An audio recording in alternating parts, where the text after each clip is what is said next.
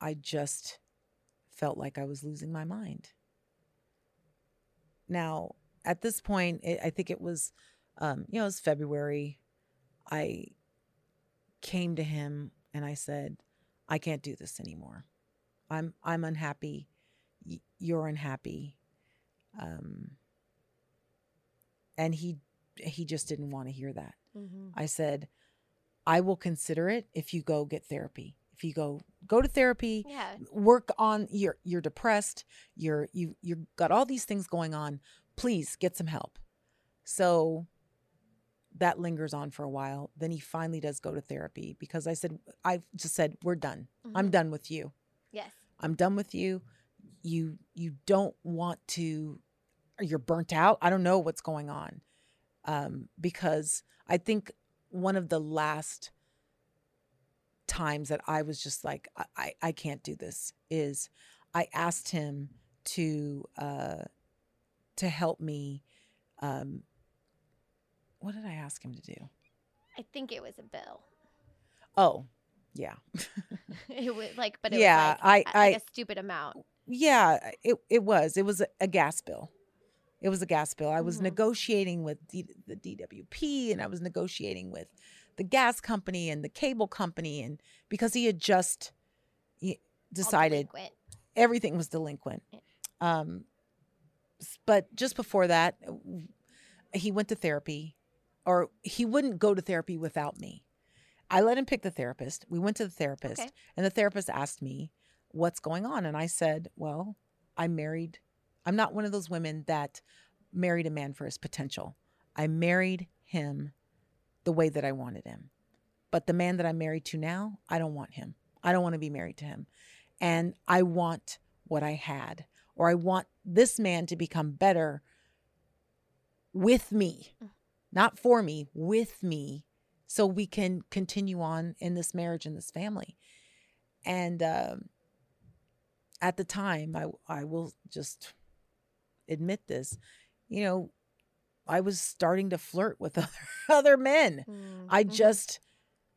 Like I said, player for life. I couldn't help myself. And he was very upset about that.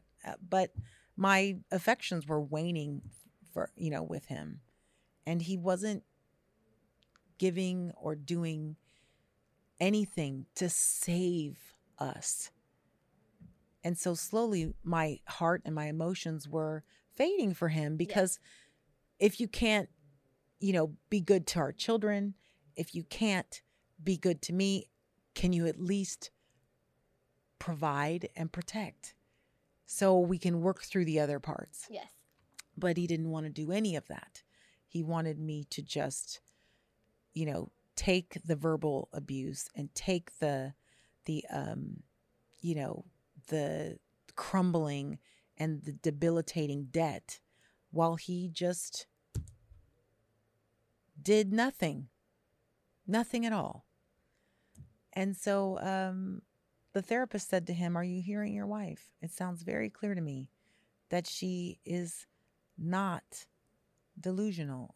Mm-hmm. She's being very honest, but you don't want to hear what she's saying, because that means that you have to change. And I think the main thing is that you don't want to change or grow Or heal. Needless to say, that was our last therapy meeting. He wouldn't go back. Mm. And after I'd already told him that I was done, that was part of the criteria. Go into therapy, stay in therapy, and grow and change. And, we can work on being a family and then a couple again. But he was dead set on, there's nothing wrong with me. You just need to stand by me and do what I say to do and be how I need you to be in perpetuity. Mm-hmm. Well, that sounds pleasant as a marriage. Not for me. No one. Not for me. Not this new Johari. This Johari would be like, oh, hell no. But back then I was like, she was forming. Mm-hmm. Trying to figure out if I could do this. Mm-hmm. And I had lost a bunch of weight. I was barely 110 pounds at that point. I looked sick. I was always sick. I was super depressed. And I decided to just ask him, here's a $20 gas bill. Because at this point I had put him out. He was living with his brother. And I was starting to date at this point because I just was like, I'm over this. And my philosophy is always, you get over someone by getting under someone. That's And right. I know it's just the way that things have to be. So just got to break that connection. Yeah. So I was already Building a new one. I started seeing someone else, and he wanted to come back. I loved him. I really, really loved him. And I said, okay, you pay this gas bill and we can start building again. So he's like, absolutely. I'm going to go pay it today.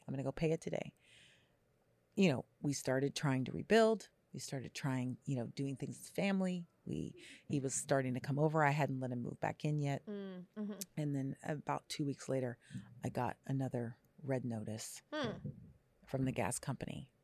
He lied to me and didn't pay it. And when I confronted him about it, he said, looking me dead in the eyes, yeah, I knew I wasn't going to pay it, but I wanted to come back. So I lied to you. Yeah. At that point, I said, get out now. We're done. Done. Yeah. Yeah. Is it over? Oh, it's over. It's over. It's so over. that it's no longer going to be It's under. over. At that point, I filed for divorce because Okay. I hadn't at that point. I filed for divorce. So that just became a freaking nightmare.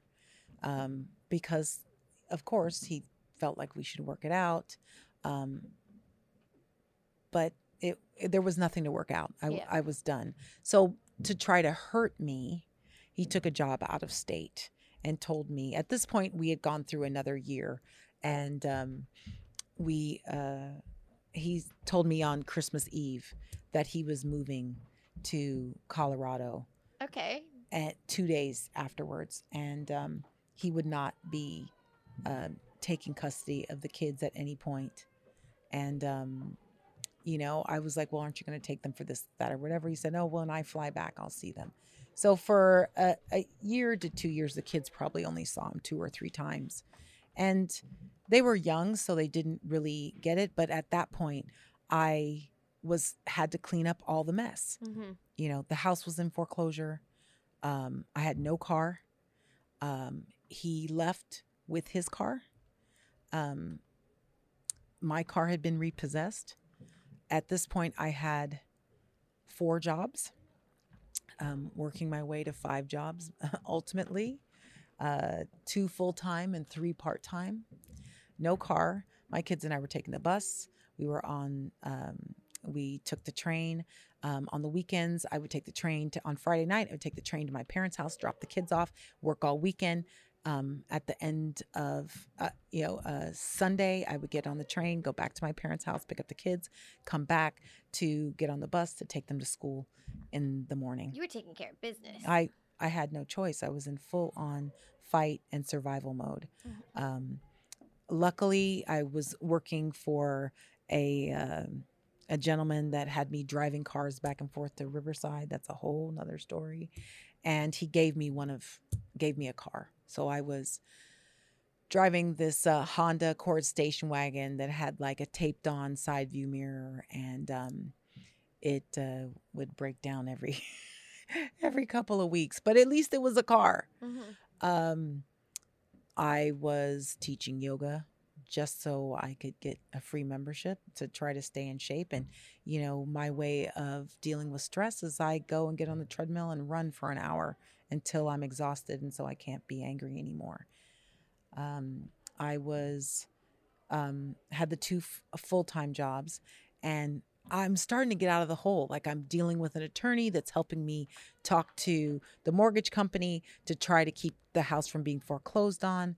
luckily it was like just as Obama was coming into office and he was dealing with all those, subprime loans and all that crap. So that was working. I, kept the house up, paid down all the bills. Mm-hmm. And then when I'm just starting, I get the second full-time job and I'm like, oh, I can breathe. Maybe I can save a little money at this point. I get hit with two garnishments that were his. Mm. So I got garnished by the state franchise board for a company that he and his brother had started. And they put me on as a 1% owner in case they had a dispute. I would be the deciding factor. And since both of them, Did you know about that? I had forgotten about it Okay. because Okay. it was so long ago. And I Yeah. was like, yeah, sure. Whatever. Because I didn't think that trust I'd you. ever. Yeah, I Yeah. trust my. Yeah. Oh, I trust you, honey. Yeah. Everything's swell. Everything's fine. Everything's fine. And so they went directly into my bank account and took it. And I was just shell shocked. I was like, okay, back to the drawing board. And then 3 weeks after that, I get alerted by the job that I'd had for years, that full time, that I was being garnished by the car company because when they repoed the car, it didn't sell for the full amount of the loan. So I was responsible for the remaining. For the remaining. So they were starting to take, money out of my out of that check. And I broke down. I was at my second job and I had been working probably 10 days straight at this point. And I just sat in the back room and cried and cried and cried. And for some reason I decided to call him and say, like, we had started the divorce proceedings, but it hadn't, it was a mess because he just did all kinds of things to keep us from getting divorced because he thought the longer he stalled me, I would just come back. Yep. Yeah. So I called him and said, hey, I'm being garnished by the car company. And he goes, yeah, so? I said, did you know? He said, yeah, I saw the letters. I said, how did you see the letters? Oh, yeah, they were in the mail. So I also found out at that time that he had been stealing the mail. What? So I probably could have stopped those things from happening because they give you a period of time to like come and, challenge them. But he was taking them out of the mail, so I wouldn't know. So it was like kind of like he set me up to get illegal. it. And, It's really illegal. it is. But hey, that's what, he did a lot of little underhanded things like that to keep me from prospering at all, because in his mind, he wanted you to be dependent on him. To be dependent on him and not move on. Yep. Until he could get himself together. That's what he thought. Oh, once I get my life together, she'll come back. Yeah, but no, at this point, I can't trust that you're going to do the things that you say that you're going to do because I gave you my unrequited trust, like not unrequited. I gave you my unconditional trust. Yep. Completely. And I just couldn't believe it. I was just so dumbstruck. But you know what? Like I said, at this point I had the 2 full-time, 2 part-time, and then I got a 5th job. So I was working constantly and still making it at home, pick up the kids, play with them, do their homework, all that stuff. My kids were and are excellent students. And I had so many balls in the air. So I was like, okay, whatever. I just have to do this. So I kept pursuing, trying to get more hours, trying to do more things. And no help from him, no child support, no nothing. I think it was probably another year before I got him into mediation, and I actually got a check from him. Yep. And that it was a very long time and quite a few attorneys before I got any headway in general with that. And it was just super painful, and dealing with the children, wanting to see their dad every day, because there would be times where they would just cry for him, and I had learned through the little bit of therapy that I could afford to just lay on the floor and cry with them. So I did. We would all just lay on the floor and cry and miss dad. That's just what we have to do. And then they'd say, my older one would say, like, what's going on? And I would, he knew. He knew. He knew that things were bad. And he wasn't happy that we weren't together. He was happy that the fighting stopped. Because it had just gotten so bad.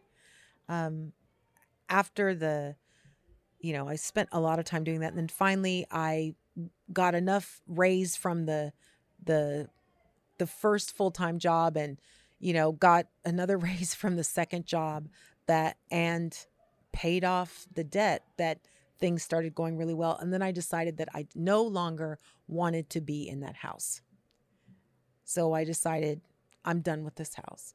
It took me a long time, and I had to make him and his brother come over and finally deal with those boxes. I put a bottle of Hennessy and a joint out there, and I was like, fucking deal with this. I'm going into the house, but it better be out of here by this weekend.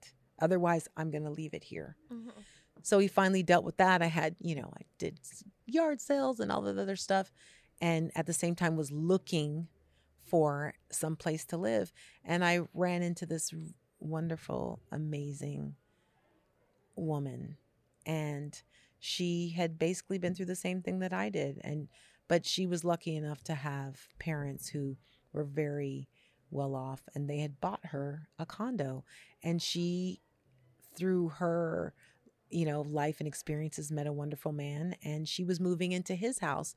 But she wanted to rent her condo, but she only wanted to rent her condo to someone she knew. Not to someone she knew, someone who was a single mother. Yeah. She said she had tons of candidates and people that worked for this company and that company. She said, but it just didn't make her feel good. And she met me and she was like, it's yours. Nice. She even lowered the rent for me so I can make it work. And I moved into this gorgeous 3-bedroom, 3-bathroom condo on a pool with tennis courts and all this stuff. So the kids were like, yeah. Thanks, Mom. Yeah, we moved in the summer and they were so excited. They had a pool. I decided to get 2 cute little Shih Tzu dogs. So they each had a dog, and they had a pool, and this place had like a little, park, a dog park. The kids were in heaven. Mm-hmm. I was in heaven because I had left. Well, you were living in hell for so long. I lived in that house in hell for so long and was hanging on to that house and all of that for so long. I just couldn't be there anymore. Mm-hmm. There were just too many memories. And it was so great because when I moved into this area, 3 other divorcees moved in with their kids. All right. So it was like a little community. It was like Melrose Place, or it was like a reality show. Yep. With us trying to counsel each other on the divorce dramas and the children and the schools and all that other stuff. And they're just like a bunch of hot MILFs sitting around the pool every weekend in bathing suits. So much that like my ex came by once and he was like, do you guys ever put clothes on? And I was like, why? Mm-hmm. The kids' bags are here. You could go. Mm-hmm. It just bothered him so much to see that I was happy and thriving without him. Mm-hmm. I had a lot of help from a lot of different people that gave me some really great advice on how to, pay bills, how to save money, what things to, save for my children. Mm-hmm. And the thing is like never dip into those, like find a way to create more income without dipping into your savings. Yeah.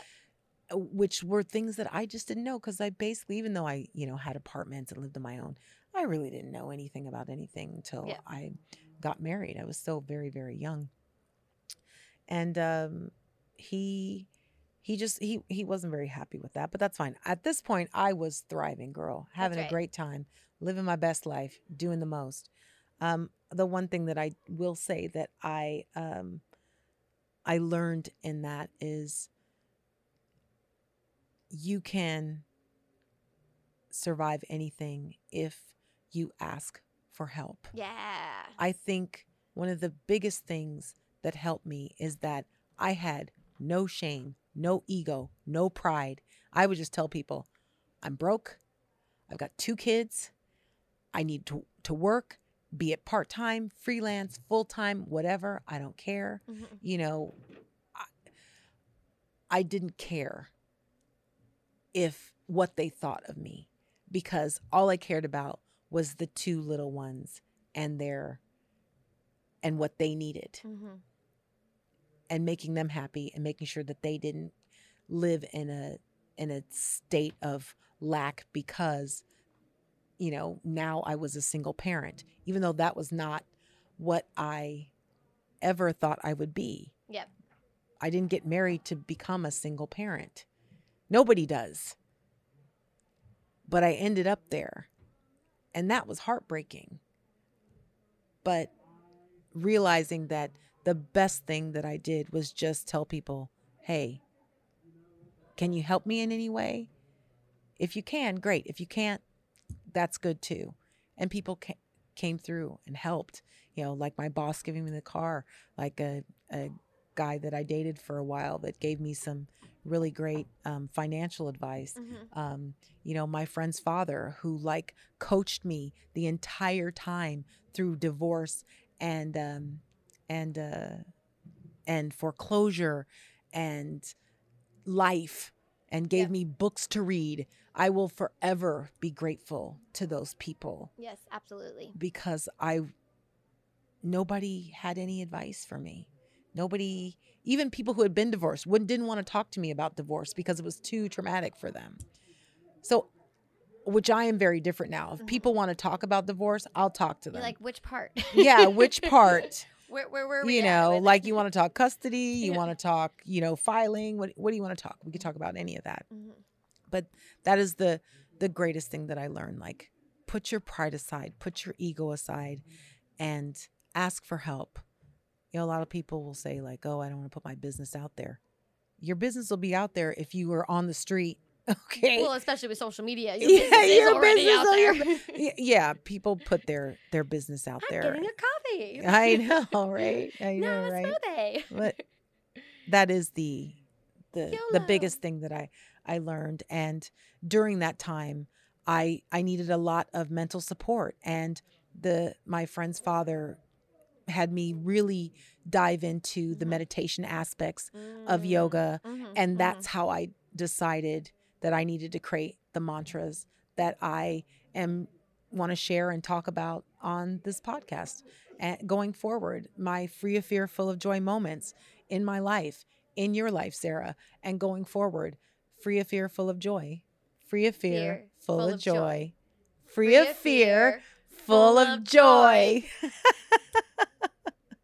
I am so proud of where I am. I don't really compare myself with anybody else. I just compare myself. You're a badass bitch. You're like, I have to surround myself with other badass bitches. I compare myself with my former self. That's Can I right. be better than my former self? That's how I always What think. have I learned? How can I grow? But I realized that free of fear, full of joy was a thing when I met my current husband. Mm-hmm. And we were in New York at the Peninsula Hotel. We had been, on the town. We'd done a bunch of things. And I started talking to one of the bartenders there, and he was telling me about his, his struggles and so on. And I was like, well, I'm going to share something with you. This is something that I use and I say to myself in the morning. And these are the concepts that it came from.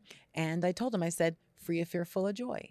And so he went on to say, free of fear, full of joy. We're at the bar. And then the other bartender comes over and says, free of fear, full of joy. So the two of them are chanting it at the hotel with me and my husband, which was great. Then the rest of the bar started chanting, all right, free of fear, full of joy. It was amazing. And I thought to myself, and this was a while ago, maybe there is something to this. Maybe I should share free of fear, full of joy with other people. Maybe I should do that. And I was marinating on it for a while. We went back to the peninsula 6 months later. We walked into the bar and the bartenders yelled out, "Free of fear, full of joy." All right. As soon as I walked in, and I was like, well, damn. It's a thing. It's a thing. It's a thing. It's a big so thing. It's a big thing. And I just want to keep sharing it. And I'm glad that I shared it with you. Absolutely. And let's just keep sharing it with everyone. Thank you so much for listening to us today. Free of Fear, Full of Joy. I'm Johari. And you are? I'm Sarah. We hope that you have a beautiful day. And we'll talk together soon. Remember, find your Free of Fear, Full of Joy moment.